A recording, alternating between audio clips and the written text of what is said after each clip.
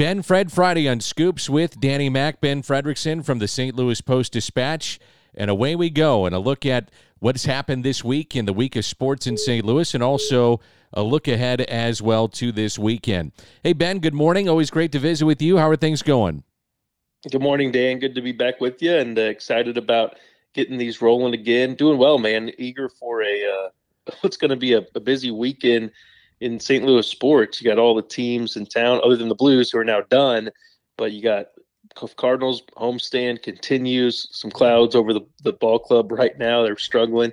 But you've got City SC in town on Saturday, and the Battlehawks with the playoff spot on the line at the Dome on Sunday. So it should be a busy, busy weekend for St. Louis sports. Boy, this is what we always talked about when we were thinking about soccer coming, and would the XFL or would you have a USFL team come to St. Louis, and you had the Blues in town or the Cardinals in town, or maybe all four sports. But this is what we talked about, the fun that can be generated by sports in a town, and St. Louis is starting to experience that again.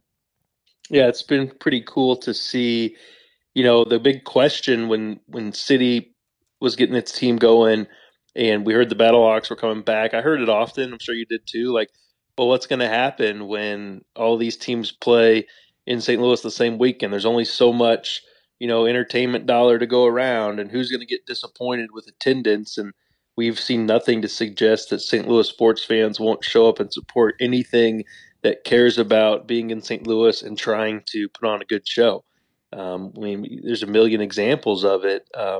People are just floored by the success that City is having in terms of its atmosphere, its support, its attendance, its ticket sales for an expansion team. All you have to do is look at the XFL attendance numbers to see that St. Louis is beefing those up unlike any other team. Wouldn't be surprised if that thing trends toward 40,000 at a game. And then if they win both of their next games, they're going to secure a home playoff game, which there'd be 40,000 plus in the Dome for that. Cardinals had one of the biggest opening day crowds in team history, and I think they had a 95% season ticket renewal rate. And the Blues, Dan, they've been out of it for a while now. I mean, we traded off their best players, and they had like sellouts down the stretch. I think they had a sellout the game they were eliminated from the postseason. They did. Yeah, that's right. They're doing all right in terms of the St. Louis sports fans and the support. And yeah, there are more teams now, and everybody kind of gets to pick and choose. But as of right now, it's looking like the St. Louis sports fans are stepping up. They just wish there was Blues postseason games to throw into that mix as well. I think the way to describe the Cardinals right now, they just aren't clicking. And that's the way I look at it. How about you? Yeah, I'm with you. I think I see a few things. Primarily, their starting pitching and their pitching in general hasn't been good enough. And you know how that goes when you don't have reliable performing starting pitching night in and night out. You kind of get that sense it's almost like a car without oil, or not enough oil. It lurches, it stalls, it has other issues that pop up because of it. And now Thursday night, that wasn't the issue. Jordan Montgomery got the team's second quality start of the season. He's got both of them, but the offense didn't come through. So it's not just the pitching. They've got some concerning numbers to start the season with runners in scoring position offensively. So there's some things to look at there, but they just haven't really got it going, and they kind of start slow. They tend to play from behind, which is not an easy way to win. It's a stressful way to play. And then the other thing is that they're dropping all the first games of their series. The season is really about stacking series wins, right? That's the best thing you can do to put yourself in position to win a division, is just stack up series wins. And it's much harder to do that, Dan, when you automatically lose the first game of every series. So kind of a slow starting team in a lot of ways, whether it's slow starting pitching, whether it's slow in first games of a series, whether it's Jordan Hicks not being able to get any of the first batters he faces out. They're kind of starting on the wrong foot in all different areas. And that's what I see. I'm not panicking. I think they're a much better team than what we've seen.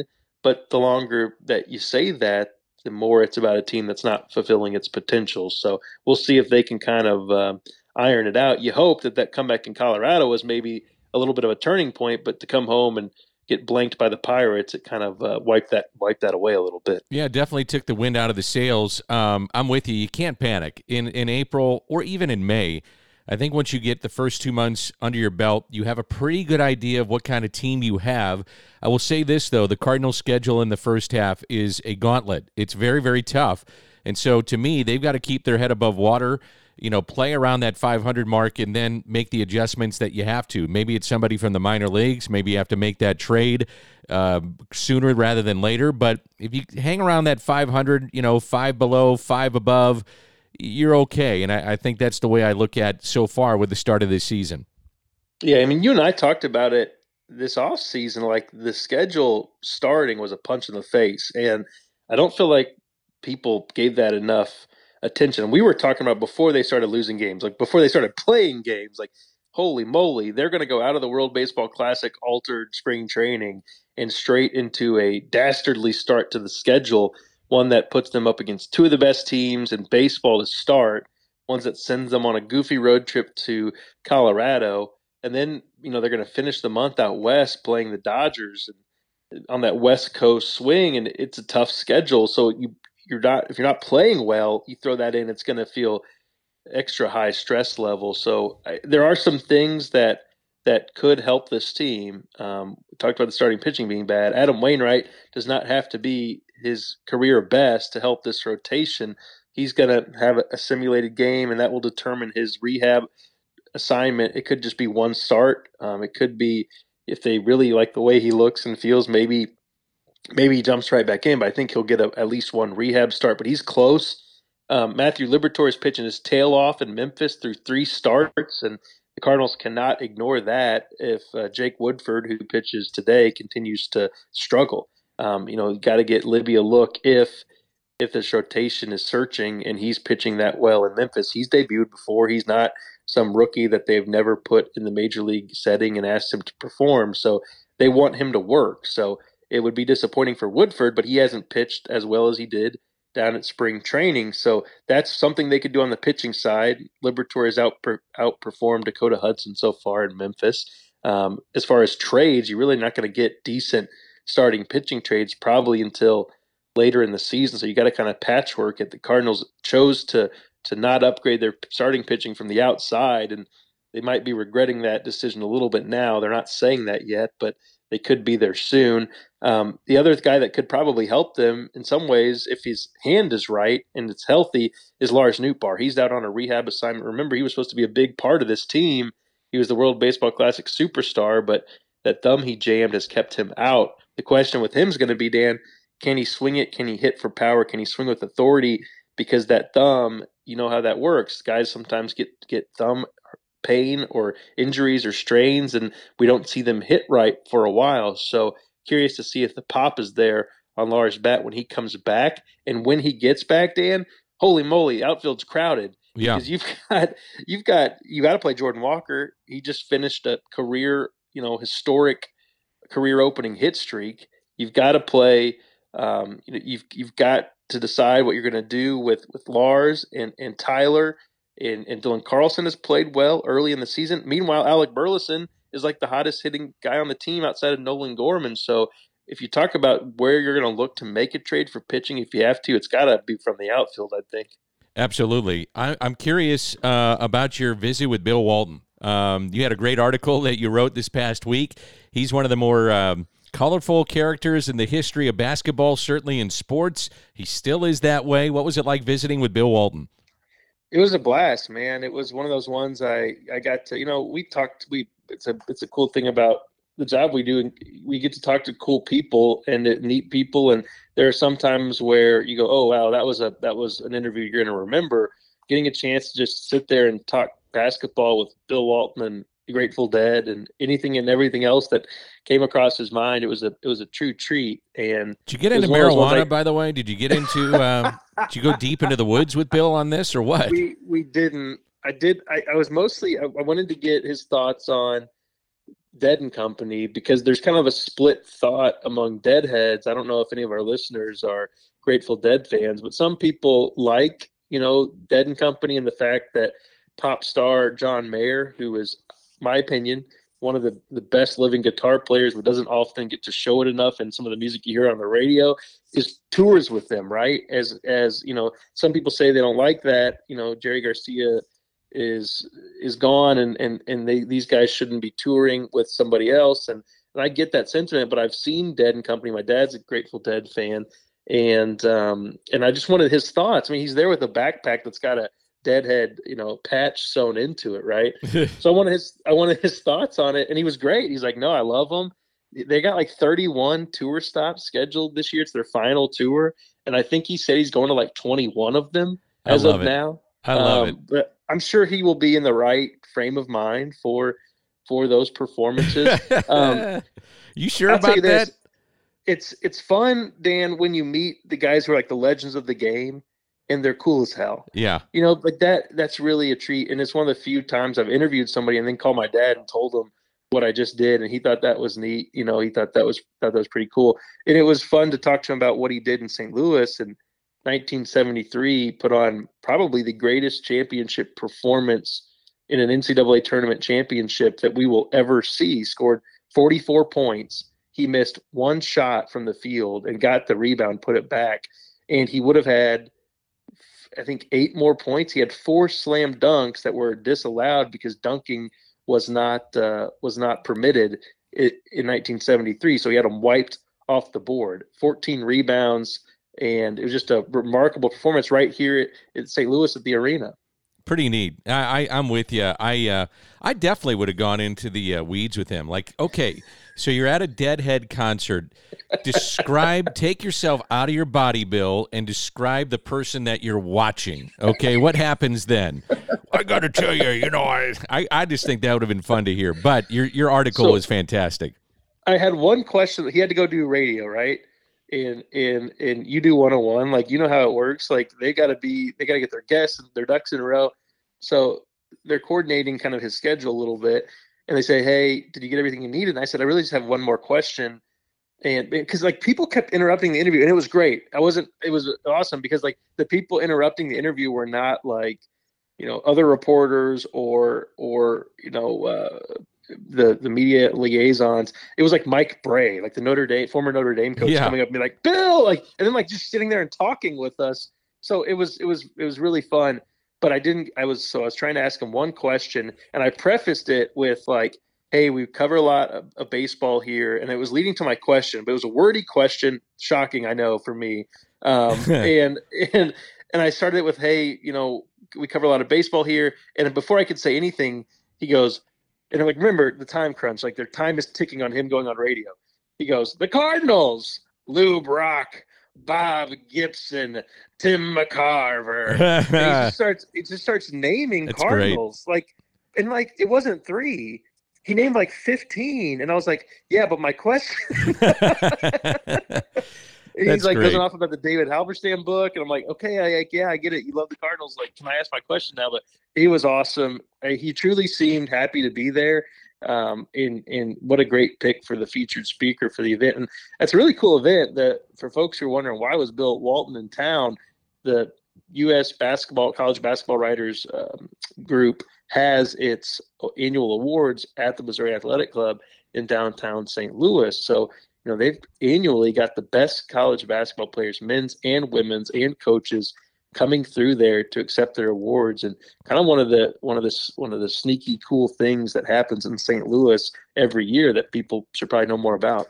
The Blues season started with a lot of promise, and the talk was, well, you sign Cairo, you sign Thomas, and the window stays open. Window got closed, and it's time to rebuild, and they're starting that obviously in this season. I think you have to look at it as a disappointing year. I don't know how you view it, but it's been disappointing for me. Yeah, absolutely. Anytime you're not in the playoffs around here, it's disappointing. I do think that, Doug Armstrong and his group handled the disappointment the right way. They didn't try to ignore the obvious. They tried to say, "Hey, this year is crumbling from beneath us. We've got to try to make the most of it. And how do we do that?" And they banked up draft picks. They traded away guys who they didn't think they were going to have a good shot at getting back, or who they can go try to get back if they become free agents, and bank some draft capital for them. and they kind of cleared the lanes for some of these young guys who are going to need to be a part of a refresh or a rebuild to play. And they got some encouraging results there with some of those players. They've got, I think, a chance to be an interesting team next season. I think they were an interesting team for parts of this second half. They can score. How can they defend? How can they become better on special teams?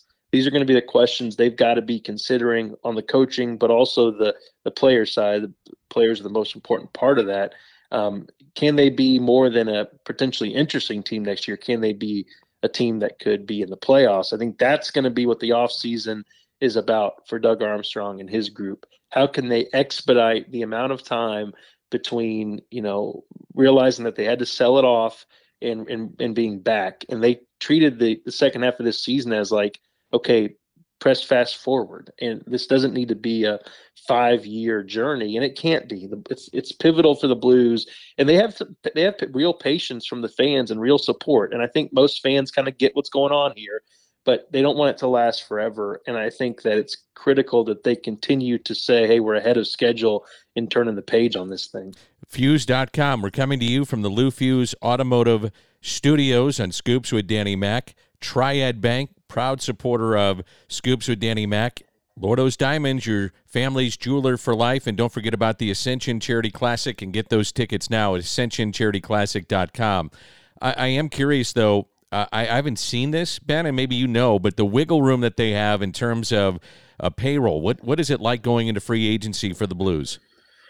Well, the cap is not great. And remember, the guys they let go of, the guys they traded away, they were coming off of the books anyway. So I think there was some confusion from some fans. Is like, well, they traded Tarasenko and O'Reilly, so therefore they have a bunch of money to spend. No, those contracts were expiring anyway. I do think that there's a chance that Doug Armstrong will look to make some deals that alleviate some cap room this off season. One guy to watch. There are certain, the Scandellas of the world. They're going to be Krug, and those guys have been talked about potential trade chips for the Blues for a long time. It wouldn't be shocking either one. I wonder about Colton Parayko.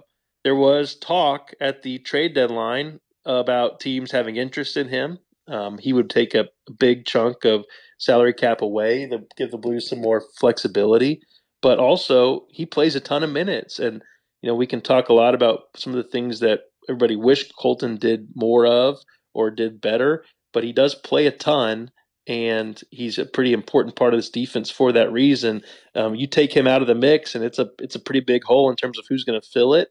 But that's one name that, because there had been some smoke around it earlier, you wonder, could that heat up this offseason, because he's got some serious money owed to him, and if they're looking to do some different dynamic things, then freeing up some cap space will probably be a must. So it's a busy weekend in sports. The Post-Dispatch will be all over the place. How about Ben Frederickson? What are you doing as we wrap it up? Well, he shows you how locked in I am right now. I had it all planned out to do a Saturday column where I went from the Cardinals game. I was going to try to do the Cardinals, the Battlehawks, and City SC all in one day, and I'm bragging about it. Listen to this. I'm bragging about it in the Busch Stadium, press box. And finally someone looks at me and goes, hey, idiot, the Battlehawks play on Sunday. Yeah, I was going to tell you that, but whatever. I actually knew that. I'll be at the ballpark. I'm going to try to get to them all this weekend. I have not been to a Battlehawks home game because I was at spring training for most of them, and then I had family in town for Easter. So I do need to get down to the Dome and see it in person and check it out. And I'll be at City on Saturday, and the Blues pretty much the Cardinals every day, not the Blues, although they have their end of season press conference, I believe, on Saturday. So like I said, it's going to be a whirlwind this weekend. No doubt about it. Hey, great to be back with you on these Fridays. We'll do this every Friday. Ben Fred Fridays on Scoops with Danny Mac. Thanks, buddy, and we'll catch you up. You bet, man. Have a great weekend.